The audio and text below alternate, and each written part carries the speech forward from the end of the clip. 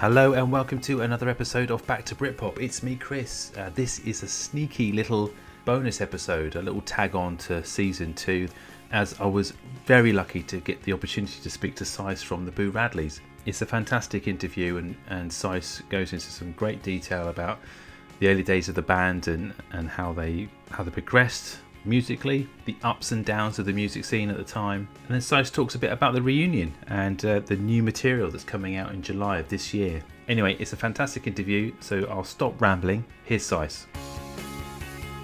Welcome to the podcast, Seiss. How are you? I'm very well, thank you. Yeah, I'm good. Good. Whereabouts are you at the moment? So I'm at home in Oxfordshire. I live in Oxfordshire, so I'm in my kind of study / office / kind of meeting room because I'm a psychologist now. So I kind of, for the last 18 months, I've been seeing clients on Zoom from this little office. So it's had a kind of different purpose, really. Yeah, so I'm guessing you're well rehearsed in the whole Zoom protocol these days. Absolutely, yeah. I mean, I've actually gone back to my consulting room recently, and it's been a godsend because the Zoom thing is just strange, you know. It was fine at first, but that sort of just seeing a little square in front of you with someone's face it's not normal. It really isn't, and it was good to get back to sort of person to person. The novelty is well and truly wearing off, isn't it? Absolutely, yeah, it really is, and you know, and I knew it would. I knew that when people, you know, when they were saying, "Oh, this is really working" at the start of it, and kind of saying, "Oh, you know, this will be the future," and I'm thinking, I'm sure it will. You know, I mean, it's a good utility to have when, you know, when you can't travel and stuff. But actually, there's no substitute for sort of person to person connection. No. And have you found yourself connecting with things differently, or reconnecting, sorry, with things that you, in this situation you've been in? Not really. No, I don't think it has. I mean, I think the thing it's done over the last 15 months or so is actually disconnect more. You know, I kind of think I did try the whole sort of connecting with people over Zoom the first month or so, but it really just it was very unsatisfactory for me. So I actually found I kind of withdrew a bit more, really. Yeah. I mean, the possibilities of technology are marvelous, you know, for creating music, and it's helped enormously with that. So that's been a huge bonus. Yeah. And you've been busy as well. I mean, obviously the recording and the new single that's come out and another step for the band. Yeah. I'd like to go back a bit further, but before we do that, how did this come about? I mean, what was the kind of the catalyst for coming back? The catalyst was weird because it was essentially my 50th birthday party, and Tim came along to that, and it really was just a kind of drunken conversation where, you know, he kind of said, you know, we just said, do you still do stuff? And he said, well, I've got some songs. Do you want to sing on them? And I kind of said, well, all right, I've got some songs. Do you want to work on them? And that was kind of it. And sort of, I think that was 2019. So really over then we've just been kind of sending stuff back and forth gradually, and then, you know, Tim kind of said, oh, you know, I should get Rob to do some drums on these, so he arranged that and recorded it, and it just gradually built, and it was one of those things where suddenly it was kind of like, well, we've got a load of songs here, and they're ready, you know, it's kind of they're here. So it was kind of weird not having Martin involved. So, you know, I went over and spent the day with Martin and had a chat, and he was just really not keen. He was not keen on kind of, I think, joining it at such an advanced stage. But also he's got his own thing going. So I think he just kind of said, no, look, leave me out of it. So yeah, so that's kind of where we are. So suddenly everything picked up very quickly in the last, you know, I think, you know, I don't know, 2 or 3 months ago, we weren't really sure whether anything was going to happen. Suddenly it's kind of like, wow, single back out and here we go kind of thing. Have you found yourself sort of settling into that sort of, I mean, the dynamic obviously has changed, but have you found that easy to sort of deal with and getting back in the saddle, so to speak, with the whole new way of promoting music or just the whole aspect of putting something out? I think we've changed an awful lot in that we have kind of taken quite a back seat with it. I think that a lot of,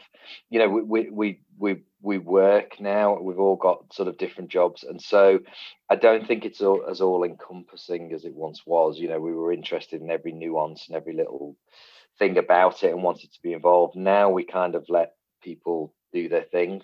Kind of the publicity machine kind of do its thing. But as far as sort of getting back in the saddle with the music itself, it was really, really interesting because it was kind of new. It was a kind of new, and suddenly it was kind of, I guess, the three of us, me, Tim, and Rob, who'd sort of, I guess, always sort of, I guess, been seen as backing up Martin, was kind of brought to the fore, and suddenly our decisions held sway. So it was kind of different for that reason, but it felt comfortable, really. It felt, the sort of process of making music doesn't really change, even if everything around it kind of does.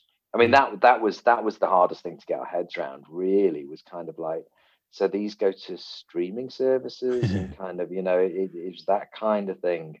That was the thing that took a little while to get our heads around. It's quite interesting because obviously the signature to the sound and the new material that you shared already is there, isn't it? I mean, it feels very Boo Radley's. It's got that feel to it, and it's that, and the response has been amazing, isn't it? Online, obviously, we've got these new avenues to explore. So, yeah. And so that must be quite a comfort in a way. Were you nervous at all in terms of doing that? Yeah, I think so. I mean, part of it we were nervous about, but part of it it felt like something we had to do. It felt like something was unfinished, because when we started the Boo Radleys, me, Tim, and Martin were making music from about the age of 13, 14. We were doing stuff, and me and Tim used to write tons of songs. And then, sort of during the 90s, it became a different thing. It became a vehicle for Martin's songs, and so to sort of go back to something that it was at the formation was a really nice thing to do. So in some respects, we were nervous about how it would be received, but on the other hand, it just felt like it's something we needed to do. I think it would have felt unfinished if we hadn't given this a go. So we were quite sort of strident about it, really. What were your influences then? I mean, how did you get into music in the first place? I mean, for us, and I've been thinking about this recently, going back to it. It really was the charts. That was the very, very first thing that, and more than anything, Top of the Pops. I think. I think about the huge difference in the access that like my kids had to music, and the access that I used to have, which was hugely limited. I mean, I didn't come from a particularly wealthy family, so couldn't really afford to buy records. But I remember the only avenue was actually borrowing records from the library. Like you'd physically borrow a book, you could do it with records as well. And that was kind of where I discovered Beatles albums. I'd go around and borrow the Beatles albums and stuff. But before that, it really was chart music. So Top of the Pops was just it was just every Thursday. That was important, and it was one of those that sit there with the little cassette recorder, trying to tape it off the telly, and the same with the top 40 rundown on the Sunday. So it was really that. I don't think my household was very much, they didn't have the radio on a lot. There weren't radios in cars, so that was what really for a long time, really, until we got to sort of late teens and started discovering the NME and Melody Maker and finding out about there was a different music scene. Really, it was the charts. Yeah. And so the early music we really liked were all the kind of pop bands that were coming through. It was kind of Duran Duran and Human League and Haircut 100 and these sorts of bands. So we were very sort of pop oriented. Well, do you think that was definitely an influence in terms of the music and how you kind of formed the songs in a way? Because they do have that pop feel, regardless of the kind of the lyrical style and the content of the lyrics. Do you mean that through the 90s B. Radley stuff? Yes. Ultimately, yes. Yeah. Yeah. I mean, I think it was. I think that there was this sensibility that was a mix between, I think, a poppiness that we couldn't really get away from because it was in our sort of musical genetics, but also kind of a need to sort of shake it up a bit as well along that, a need to experiment with it. I mean, the very early stuff, that's really what we were doing. We were very sort of poppy, but making a huge noise with it, a huge guitar noise squall with it. And then I think we started to sort of move away from that and try to do other things. But I think that experimental poppiness is always kind of with us. Yeah. I don't think we ever get away from I don't think we ever stray too far from the melodic. It was shoegaze, wasn't it, in terms of the early material? If you were to pigeonhole it now, which we don't like to do, that Jesus and Mary Chain type situation with the wall of noise and the guitars, as you say. Yeah. I mean, it was they always say that, there was a generation of bands who were inspired to pick up the guitar by the Sex Pistols and this kind of thing. And I think there was a small coterie of bands who were inspired to pick up guitars by My Bloody Valentine, or certainly inspired to play a certain way by My Bloody Valentine. And I remember that, that when we first started actually properly digging, My Bloody Valentine, Dinosaur Jr., I guess kind of early grunge, that was kind of the blueprint that we kind of followed, or that was what we sort of I guess that was what we sort of shaped ourselves around while we were trying to find ourselves. So yeah, I mean, we're probably one of those, probably one of very few bands who's been in 3 or 4 different scenes, those, like you say, those 3 or 4 different pigeonholes. So there was the shoegaze thing, there was also, we were considered kind of grungy for a while, so and then I think we don't know what we were. We were sort of indie, I don't know, whatever, creation indie kind of thing, and then the whole Britpop thing came along. So yeah, we kind of got pulled into these different kind of pigeonholes, I suppose. Yeah. But I think the difficulty with us always was that we were difficult to pigeonhole. So we were always getting pulled into little different areas and things. You were already very well established before the Britpop scene exploded, so to speak, and you really fought hard against it, didn't you? And I know Martin's been quite vocal about it in terms of really not wanting to fall into any of those tropes. Yeah, I mean, it's just, I'm not as. I think part of the problem is that it was a very wide-ranging movement, and it encompassed quite a lot, and there was quite a lot of it that we really didn't like. And certainly, I don't know, it became a sort of political affiliation as well, and we didn't feel comfortable with that. There was a certain laddishness that was associated with it that we never felt comfortable with. So there were certain things, but I think it would be disingenuous to say that at the time we completely stayed away. I think we were kind of, we were dragged along, and I think when it suited in a kind of, I don't know, a kind of marketability way, it was okay to belong. I mean, the other thing is that it was kind of, as a movement, it was nice to be part of that exciting thing. It was nice to be hanging out with other bands and those kind of things. And I think it's like anything. I think it was just the kind of, I think we kind of felt it was a bit disappointed to be sort of roped in with a lot of bands that we felt came later and weren't very original, or weren't very I guess experimental. So yeah, I mean, I think we just never felt comfortable being labeled, really. I think that, but lots of bands don't.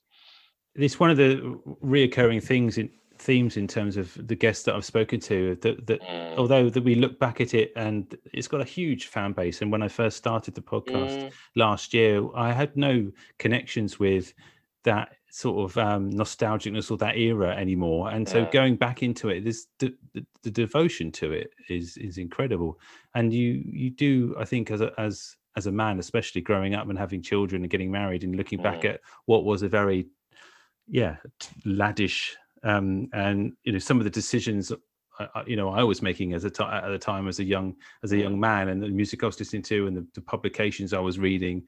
Looking back at it, it's embarrassing, isn't it? In terms of, and I think, and that's the kind of thing. I think what I'm trying to say is that are a lot of the recurring themes that we're getting back from people looking back at this sort of era. Yes, the music was great. There was a lot of it. There was a massive surge of guitar bands and lots of labels, but we also have to think, actually, have a bit of a reconnection with some of the themes in the and the social aspects of it all as well, which is absolutely.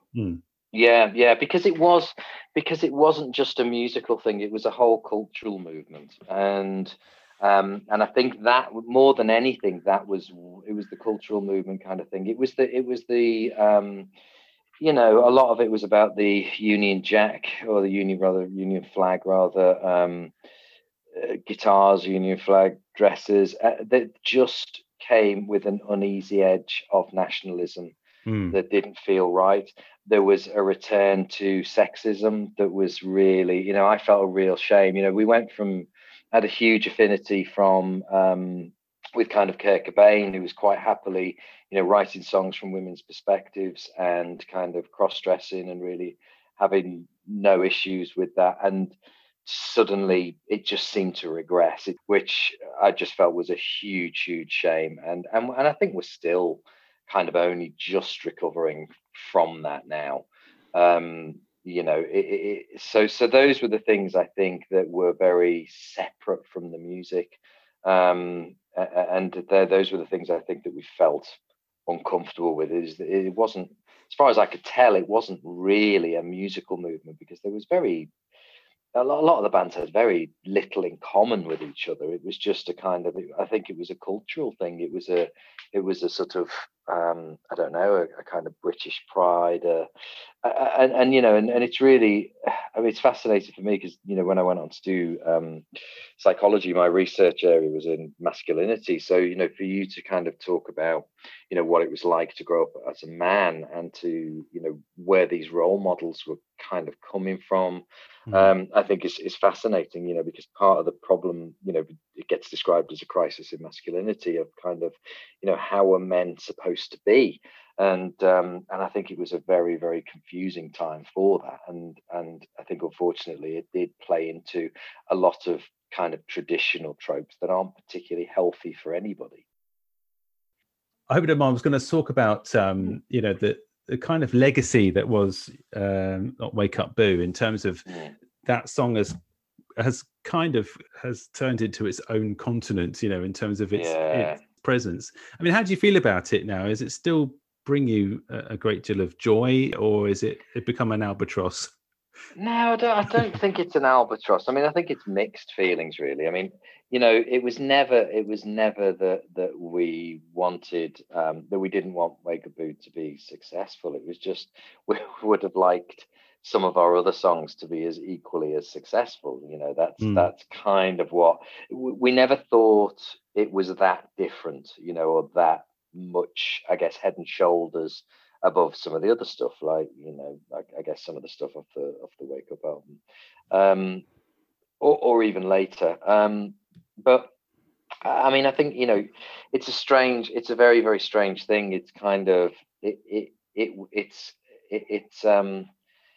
it's kind of cachet varies in which, I guess, context you're operating in. So so it's actually not been, for me, over the last 20 years, trying to sort of, I guess, make my way outside the sort of very narrow environs of the pop world.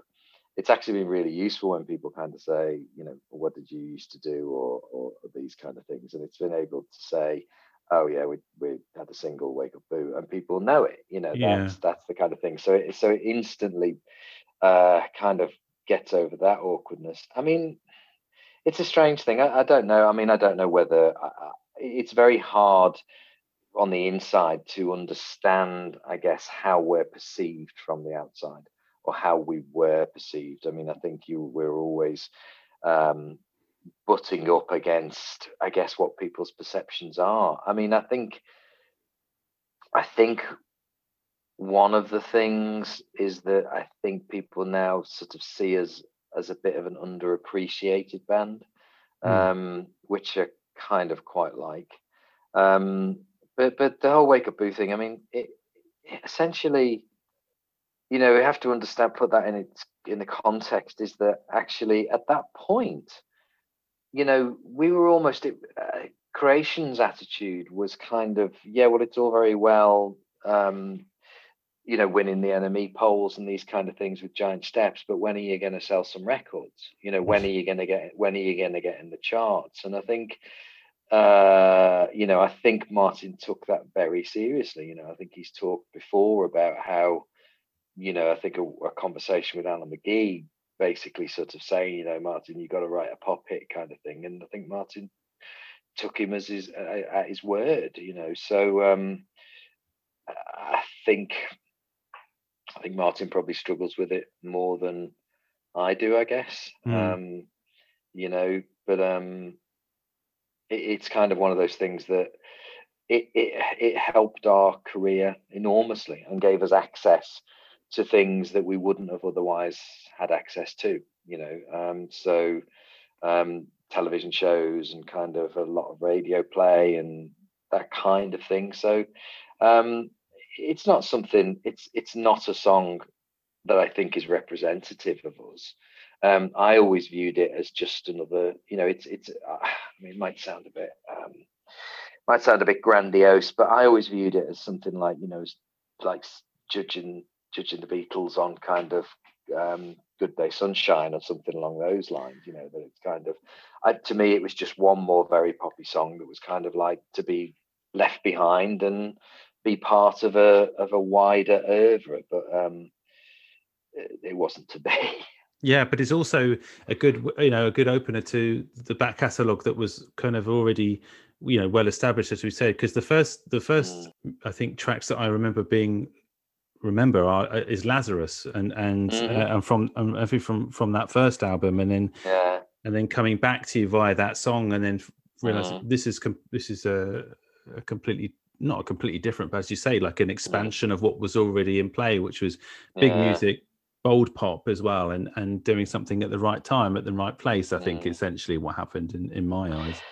Well, that was it. I mean, and the strange thing is that, that gets forgotten about is that, not only did we kind of had this period sort of following Giant Steps that Creation were desperate to get us into the charts, to the extent that they reissued Lazarus, new video, new remixes, and all this kind of stuff, and all the formatting that went on there, and it's still only scraped to like 41.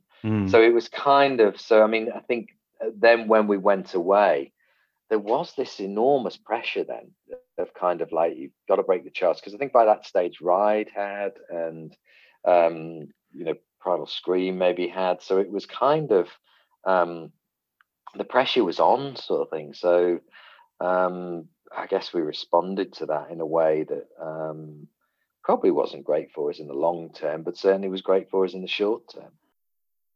You carried on, obviously, up to 98. You were writing and releasing music, but then it was starting to get a little bit more difficult in terms of being able to be productive, and also wanting to carry on with, especially with King Size, which is a great album. But what do you think? What was the turning point, do you think, if you wanted to, if you could pinpoint it? The turning point was really two things. I mean, I think one was Wake Up's success, for me personally, because I think it was finding out that we had the success we always craved and didn't really like it. That was the thing that I felt was that was a difficult thing. But I think having a successful album and selling a lot, and then thinking, oh, brilliant, right, now we can really push the boat out. And we pushed the boat out to Come On Kids, and it really didn't take off. People really weren't interested. I think that just took the wind out of our sails. I think that, I look back now. I didn't see it at the time, but I look back now and think, I think we just thought, why are we bothering, kind of thing. I think it just felt. I think the whole experience was probably very tiring. It wasn't particularly. I don't know. It wasn't particularly lauded. I think we felt that was our opportunity to, Come On Kids is the album that's, I think, mostly representative of us properly. I think if it was to say there's an album that represents what we are and who we are, it would be that one. I think by the time we rolled around to King Size, I think everybody had lost a sense of urgency, direction, intent. I think Martin was fed up making guitar music. He'd written a bunch of great songs. But what's interesting is that I think the way that there is a continuity is that look back now and see that King Size was basically Tim's album. Tim really is the sort of the musical expert, I think, in the band, and he really slaved away at that album and made it work. And that's why I think there is a continuity, because it's pretty much the same with the new stuff we're doing. That actually that's the way it kind of works. Tim's the guy who has his hand on the faders and kind of making all the magic happen. And I think it was the same with King Size. I mean, I was ready to move on. I barely went to the studio. It was kind of life had moved on, and I think it was kind of, and it might have been different had Creation not folded, had everything else not kind of seemed to sort of fall apart around us. It just seemed the right thing to do. It's a strange thing that what we actually did was split up, which these days I don't think bands do. They just simply stop making music and they go off and do solo projects, and then suddenly when they decide the time is right, they'll make another record again. But we were sort of traditionalists in the idea that you go for a certain amount of time and then you split up. You say we are splitting up, and I think we just followed that path. With the plans for the new record, then, I mean, eventually, if things sort of open up and get back to some sort of normality, are you planning to go back on the road at all, or is this something that will be sort of not? We do want to do something. We've because when we got together and we played, we really enjoyed it. I think it was kind of, it's always been the thing that I've missed, and sort of partly I guess the impetus is that I've done a couple of solo things over the past 18 months, just me and an acoustic, and I really loved it, and I think part of the thing is that that's something that can't ever be created in any other walk of life. Is actually that being out on a stage, playing, creating music.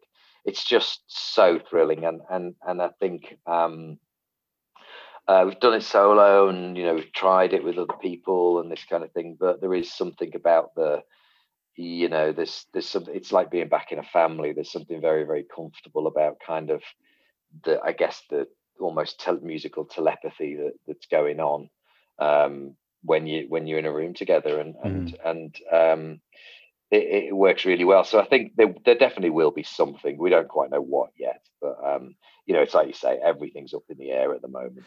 I can't imagine there's an awful lot available till well into next year. So we've got time to think about it. Will you revisit the back catalogue as well? Would you be open to playing as much from that as possible, as well as promoting the new material? Yeah, absolutely. Yeah, no, totally. Yeah. No, how would you go about choosing which songs to do? That would be quite a challenge in itself. Yeah, I mean, I think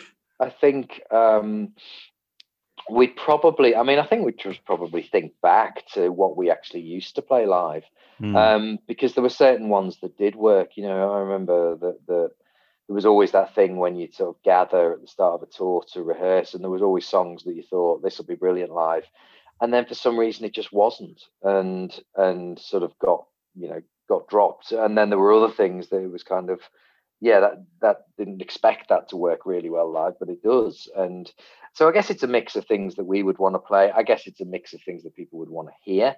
You know, that we, and so, you know, absolutely, we wouldn't be averse to doing that. You know, we're not precious, and we realize, you know, we're releasing this as the Boo Radleys because we know we've got a history, and we know that people want to hear that kind of stuff.